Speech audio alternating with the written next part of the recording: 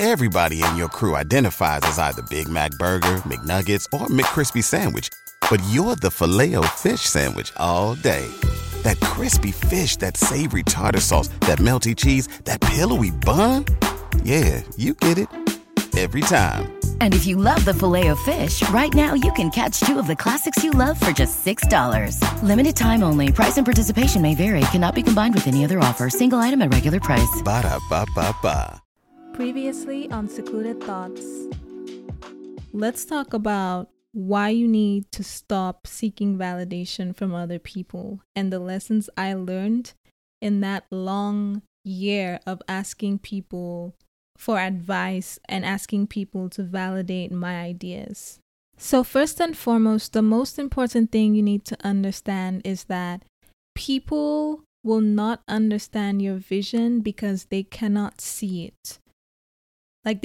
You literally cannot take it personal if people don't encourage you or even if they explicitly discourage you because they just can't see your vision. Like, I'm sure you can think about a time where somebody told you something about an idea that they had, and whether or not you supported them, you just couldn't get the full picture. So it's like, you just didn't understand. And it's the same thing. Like, typically, it's not even personal. People just cannot see your vision. So you shouldn't take it personal when they don't encourage you or if they discourage you. Like, that's none of your business. Your vision was not given to them. It was given to you. And you will only waste time and effort trying to explain something to other people when they cannot see it. And that will only discourage you even more. The second thing is that if there's any risk involved in your idea and you tell family and friends, sometimes them discouraging you doesn't necessarily mean it's a bad idea. It just means that they might want to protect you because they don't want you to get hurt. For example, if you wanted to be a solo traveler and travel the world, and you tell your parents, they might discourage you not necessarily because it's a bad idea, but because they're thinking of everything that could go wrong, like you getting kidnapped or hurt in a foreign country. So they are going to discourage you. But if that's something you feel very strongly in your heart that you should pursue, then their opinion shouldn't matter, because at the end of the day, nobody's going to wake up in your shoes and live your life for you. You are the only one who has to deal with the consequences of your decision and deal with the regret from not making those decisions.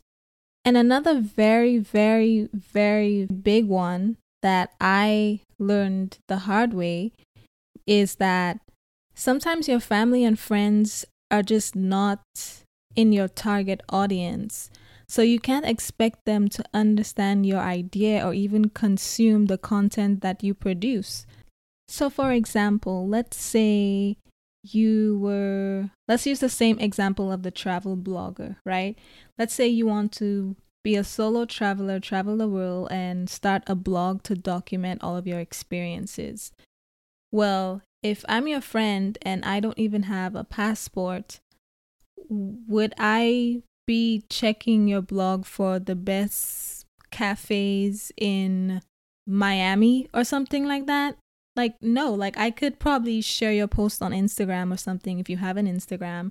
Like, you can spread the word, tell other people, but it's like if I don't even have a passport and I'm not interested in traveling or going to Miami, then your content is not necessarily relevant to me. So it's nice to support, but if they're not in your target audience, they're not necessarily going to be interested in the idea. So that's just something you have to really keep in mind, because it's so funny because I didn't learn that until a while after blogging. Like, it just doesn't make sense for some people to consume your content.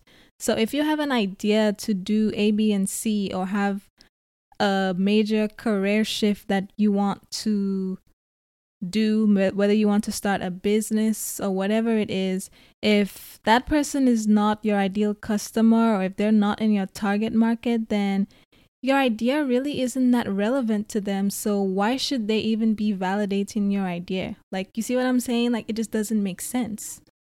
So you really just shouldn't even take that personally. And last but certainly not least, if you are seeking validation from other people because under the surface you are just really afraid of failure or even afraid to just start whatever it is you want to do, just remember this. There is too much pain to duck. And that's one of my favorite quotes from Les Brown, who's a motivational speaker. And what it means is that if you are avoiding whatever it is you want to do because you are afraid of the pain of failing, then what is going to happen is that you may not make that decision, but in the end you will still suffer from the pain of regret. That's basically what he's saying. It's like there's too much pain to duck.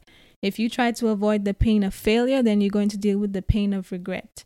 And on the bright side, whatever it is that you want to do could just be the best decision that you ever make in your life. So focus on that instead of worrying about failing and what people will think. People are not going to live your life for you. People are not going to deal with the pain that you have to deal with. If you're in a situation that you're not happy in and you want to change that, nobody's going to wake up and live your life for you, like I said. So if whatever decision it is that you are hesitant in making is something that you really want to do and you think it's going to change your life, then just do it.